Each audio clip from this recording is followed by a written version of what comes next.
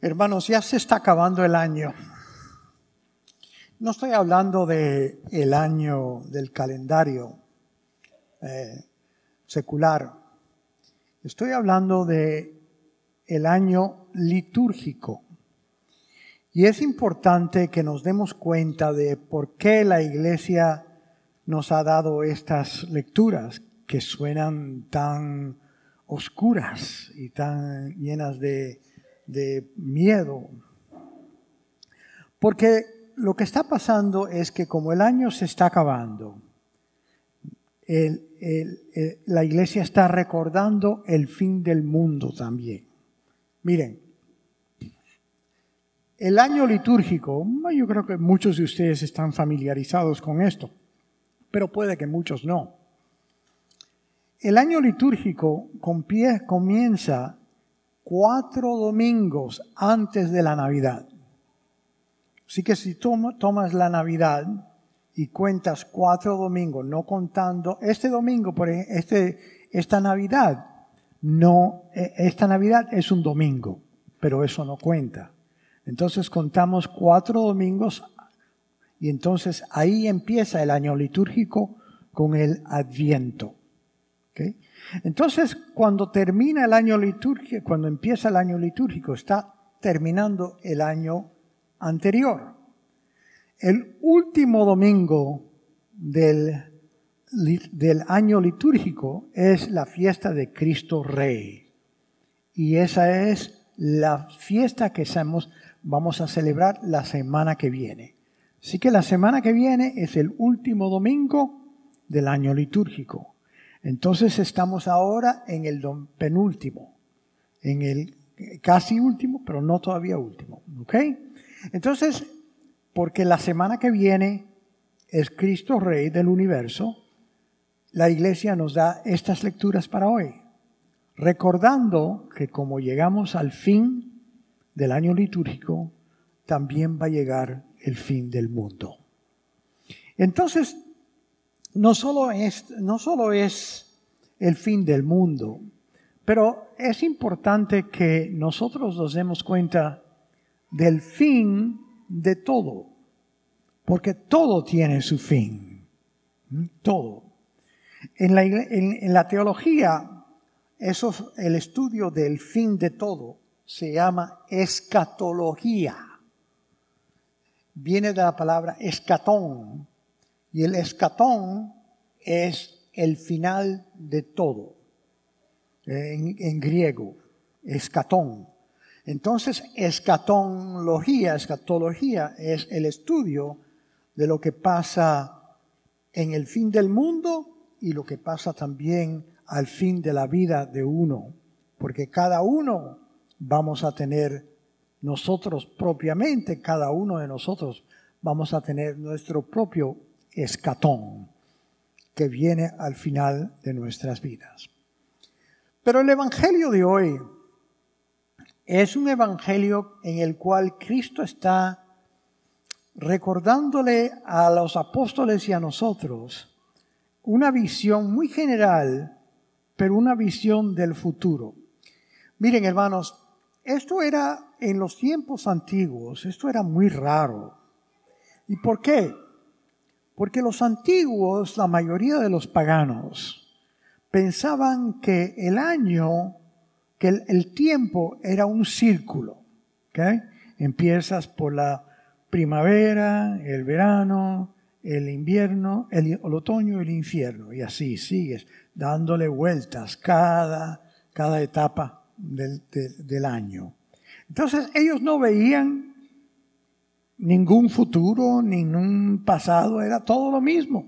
Alguien viene y alguien se va. Imagínate que alguien te siente en un banco enfrente de un carrusel y que te dé un pedazo de papel y un lápiz y decir, o una pluma, y te diga, mira, por las próximas 3 horas, yo quiero que tú escribas la historia del carrusel.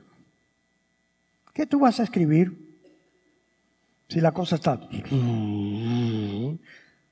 Pues ya después de que digas eso una vez o 2 veces, ya no hay más nada.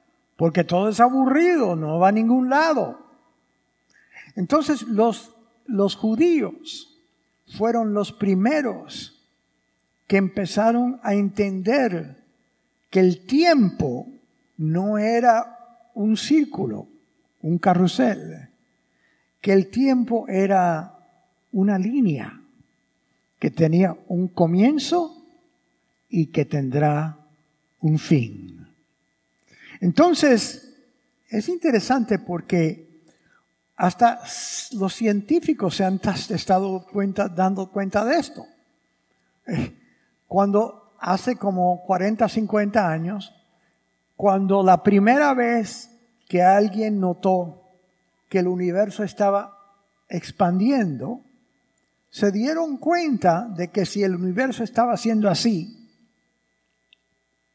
que si uno pensaba, uno podía planear qué pasaba, a qué distancia estaba moviéndose. Y llegaba un momento que tenía que si algo está haciendo wrong, tenía que empezar aquí. Entonces, eso es lo que le llaman el Big Bang, la teoría del Big Bang. Que algo en el comienzo del universo tuvo que explotar. Pero claro que el problema es que algo tiene que haber para que explote.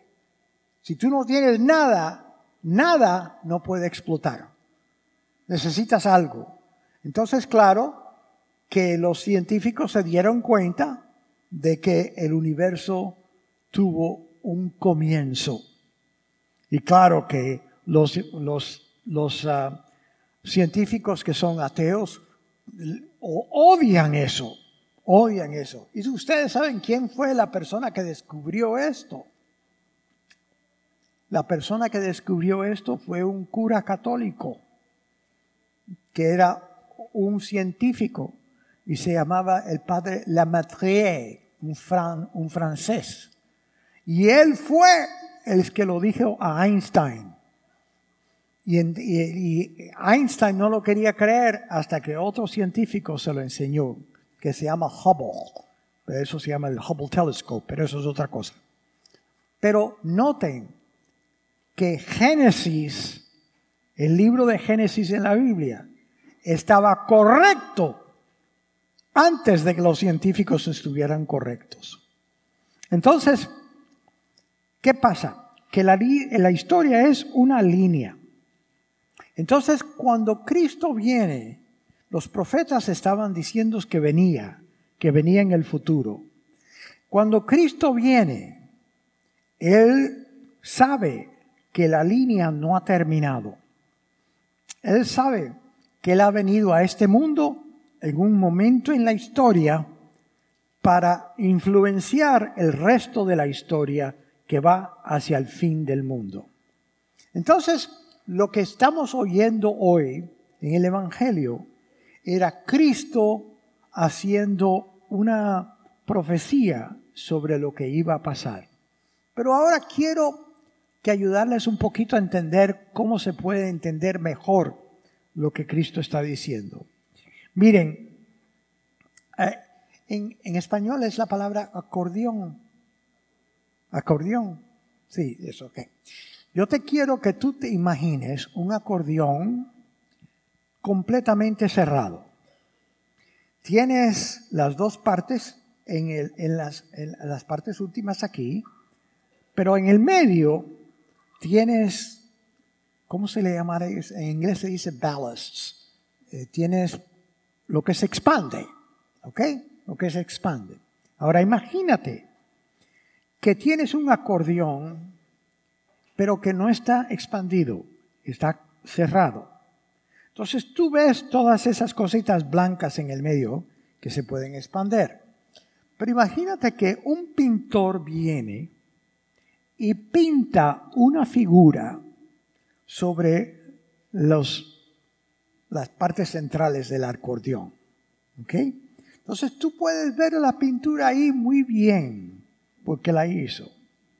Ahora, cuando el acordeón ese se expanda, ¿qué le pasa a la pintura? no se puede notar muy bien. Si tú estás viendo el acordeón expandido, tú no vas a saber lo que es. Pero lo que tienes que hacer es comprimirlo. Gracias, mi español. Tienes que comprimirlo y entonces puedes ver. Cuando un profeta te está dando una profecía, él lo que te está enseñando es el dibujo de la historia, pero comprimido. ¿Okay? Nosotros lo vivimos expandido. ¿Okay? Por eso parece que cuando un profeta nos da una profecía, parece todo así. Entonces vamos a examinar la profecía de Jesús. Porque la profecía de Jesús en el Evangelio estaba hablando de la destrucción y la transformación de toda la realidad, pero la dividió en 3 partes. Primero, la destrucción y la transformación de la religión. Cuando habla del templo, yo voy a hablar en un momento con ustedes de eso. La segunda es la política, la destrucción y la transformación de la política. Y la tercera es la naturaleza, la destrucción y la transformación de toda la naturaleza. Vamos a comenzar con el primero. Cuando noten la situación que está pasando. Aquí Cristo está con probablemente varios de sus apóstoles y están en una loma. Y en lo lejos se ve el templo. Y el templo era precioso, precioso. Le habían hecho cosas de oro, piedras, se lo habían pintado. Era precioso. Y todo el mundo estaba diciendo, mire, mire, Jesús, qué bonito el templo. Ahora, antes de seguir, quiero que recordemos qué significa el templo para los judíos. El templo para los judíos no es solamente una iglesia. El templo para los judíos era una copia del centro del cielo. Esa copia existía en el cielo, no, la copia existía aquí, en la tierra, pero el templo de veras estaba en el cielo con Dios. Noten que para los judíos no era, por ejemplo, como nosotros católicos, tú puedes ir a cualquier iglesia que te dé la gana. Y es otra iglesia, hay miles de iglesias, pero no era así para los judíos. El templo era el único. Si tú podías ir a otros lugares que tenían sinagogas, pero las sinagogas no sustituían al templo. El templo era la silla principal de Dios, la presencia de Dios con su pueblo. Entonces, por eso era enorme y era precioso. Entonces, para los judíos el templo era el centro de toda la realidad, porque era Dios, era todo en nosotros. Entonces, cuando los apóstoles están diciendo, mira qué precioso es, entonces Jesucristo les dice, ustedes ven todo eso, va a llegar un momento en que ni va a haber una piedra arriba de otra. ¿Qué está diciendo? No solo que van a destruir una iglesia, que van a destruir la base de cómo ellos piensan de la religión, que todo va a ser cambiado y que el universo de ellos, porque acuérdense, ellos no tenían un concepto de universo como nosotros tenemos. Para ellos el templo, como era copia, era la mesa de Dios, la silla de Dios. Entonces, un detalle que aprendí que me encantó el templo tenía un velo, how do you say curtain? Una cortina. Okay. El templo tenía una cortina y la cortina era, yo te diría que del tamaño hasta arriba de donde está la pantalla. Una cortina grandísima. Y se acuerdan que cuando Cristo muere, la cortina del templo se abre. ¿Ok? Pero un detalle que a mí yo nunca sabía es que la cortina estaba adornada. Era negra o morada, un morado profundo. Y dentro de ella le habían puesto piedritas cosidas que significaban las estrellas. Entonces, ellos veían la cortina como el cielo. Y dentro de la cortina estaba el arca de la alianza. Para ellos, cuando ellos miraban al cielo, ellos lo que estaban pensando es que había una cortina grande y que en esa cortina estaba las estrellas. Entonces, detrás de esa cortina estaba el cielo de Dios. Entonces, claro que cuando Cristo muere y se ripea esa cortina, ellos están diciendo que el universo empieza a cambiar. Ahora, ¿qué Cristo está diciendo? Que va a llegar el momento que todo eso va a ser destrozado. Y acuérdense, ¿se acuerdan lo que le dijo Jesucristo a la mujer que estaba en el pozo? Le dijo, va a llegar un momento que ninguno de nosotros irá al templo para darle culto a Dios, para alabar a Dios. Lo que Dios quiere es el corazón. Eso se lo dijo y ahora hace esta profecía. ¿Y saben qué? 40 años, 37 para ser preciso, 37 años después de la muerte de Jesucristo, vino una persona o varias, creo que fueron varias, que ellos decían que ellos eran el Mesías. Porque acuérdense lo que los judíos estaban esperando un Mesías militar. Y vino unos hombres o este hombre diciendo que él era el ungido por Dios para derrotar a los romanos. Y empezaron una guerrilla contra los romanos. Pues hermanos, uno no empieza esa cosa con los romanos, porque los romanos tenían un poder superior. Y aquí estaba Jerusalén haciendo una guerrilla. El César mandó soldados, miles y miles de soldados a Jerusalén. Lo encircularon y en 2 o 3 años entraron en Roma, mataron a cientos de miles de personas y esclavizaron muchas. ¿Okay? Y los mataron. No solo los mataron, hay momentos en la historia que se dicen que más de 500 personas fueron crucificadas. Tenían cruces, los romanos pusieron cruces, todo en las lomitas que estaban alrededor de Jerusalén, y ahí podías ver todo alrededor de Jerusalén, cruces con cuerpos muriendo o muertos, porque los romanos no querían más de esto. Entonces, ¿qué pasa? Que ahí el templo se destruye la base de la religión antigua. Entonces, ¿qué dice Jesucristo próximo? Que vendrá también guerras en nación contra nación y reino contra reino. ¿Qué pasó?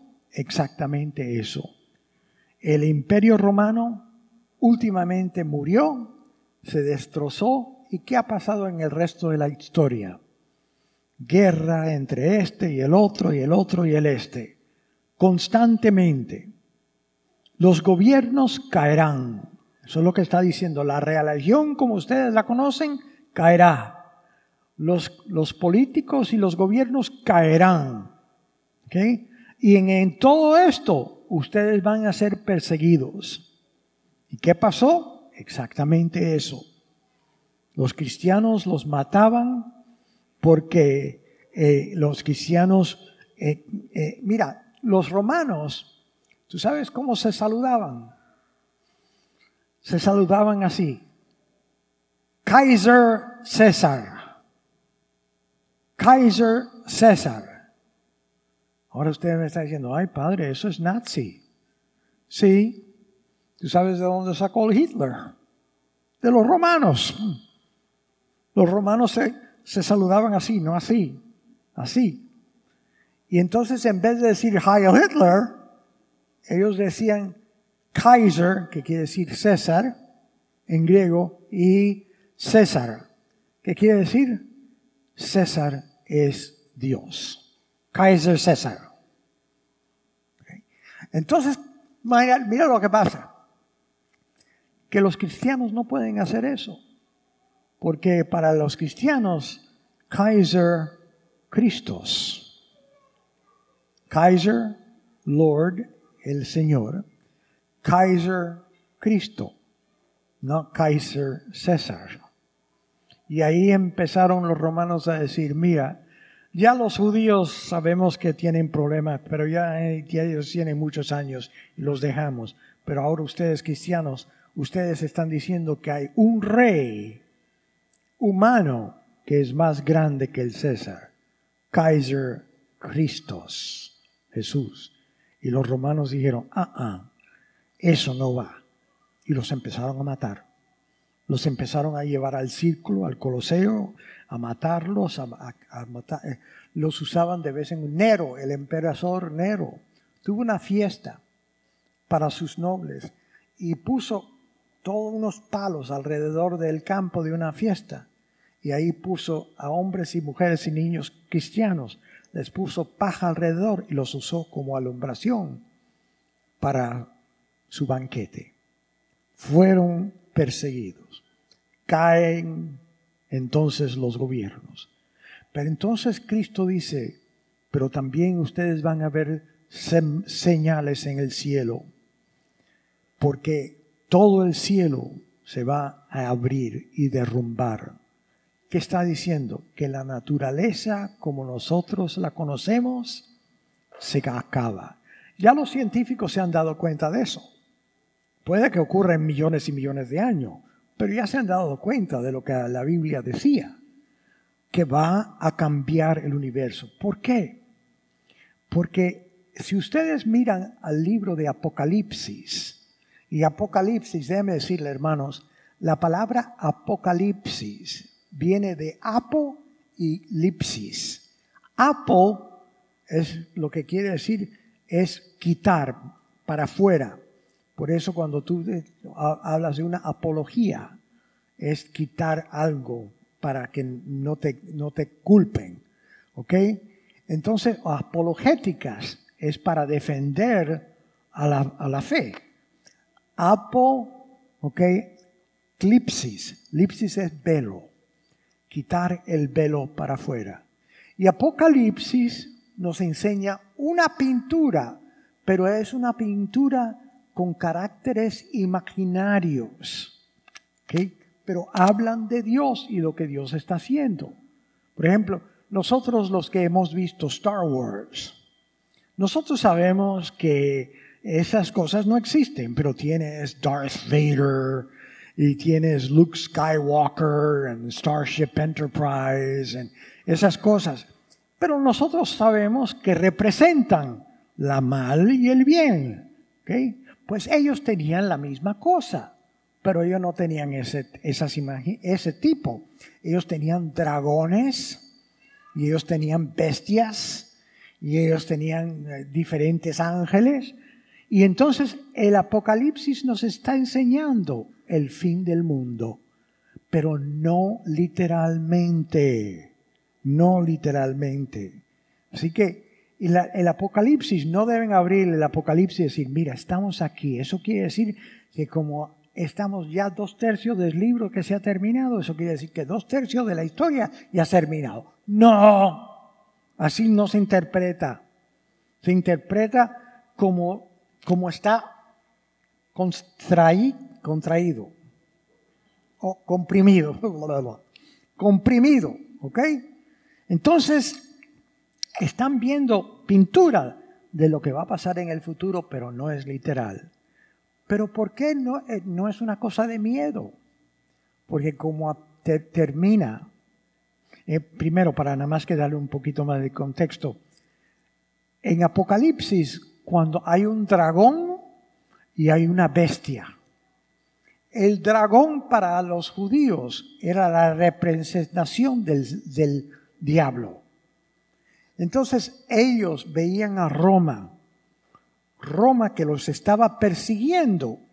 Ellos veían a Roma como si fuera la encarnación del diablo, la representación del diablo. Si entonces tú lees Apocalipsis, tú ves que hay un dragón, pero el dragón le da un poder a la bestia.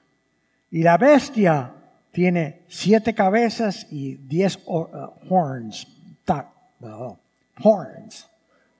cuernos. Y entonces, ¿qué pasa? Que la bestia es Roma, pero el dragón es diablo, que el diablo le da el poder del diablo a Roma. Y están persiguiendo a los cristianos. Entonces ahí viene Jesucristo en un caballo blanco y hay una guerra. Entonces, ¿qué está diciendo? Que siempre este conflicto entre el mal y el bien está ocurriendo. Pero ¿cómo termina?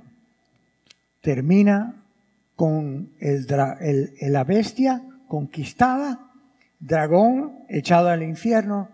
¿Y qué pasa? De arriba del cielo se baja una ciudad nueva. Y la ciudad es la Nueva Jerusalén. Por eso es un libro de esperanza, para que los cristianos se den valor, le dé valor. Entonces, ¿qué está pasando en esta temporada? Que estamos ya llegando al fin. ¿Y cuál es el objeto que que la iglesia quiere? Que nosotros empecemos a ver nuestras vidas en contexto. No seas un idiota. Hay tiempo, pero no mucho. Y para nosotros que ya estamos un poquito en el otro lado, ¿sabes? El tiempo se ve más corto. Yo veo a los jóvenes que piensan, yo tengo mucho tiempo. No te sientas tan seguro. ¿Sabes? Yo he hecho bastantes funerales de muchachas y muchachos de 15, 16, 20 años, algo así, que nadie piensa que se va a morir pronto. Pero ¿qué te está diciendo la iglesia? No pienses que la vida es para siempre aquí. Y tú un día, te van a pedir que des cuenta de las decisiones que tú tomaste en este mundo. ¿Ok? Tú no puedes hacer lo que te dé la reverendísima gana. Tú tienes un creador, y cuando tú haces las cosas, te afectan y te afectan el futuro. Y la iglesia nos está diciendo, mira, no vivan. En inglés hay un dicho que dice, living with rose-colored glasses. Mirando a la vida con unos lentes que son color rosa. Y todo lo ves bonito, bonito, bonito. Está bien, pero no en la vida todo va a ser así. Así que la iglesia no nos quiere que nosotros vivamos despistados y sin contacto a la realidad. Así que la semana que viene celebramos Cristo Rey. ¿Por qué? Porque cuando todo esto se termina, ¿qué es lo único que queda? Cristo, Rey del universo. Y Él empieza la nueva Jerusalén que viene hasta hacernos a nosotros el último. Esta es nuestra última ciudad, la ciudad de nuestra verdadera ciudadanía, la nueva Jerusalén. Bueno, ahora sé que tengo unos niños que van a empezar a sus estudios para ser bautizados y nada más que vamos a darle la bendición. Pase.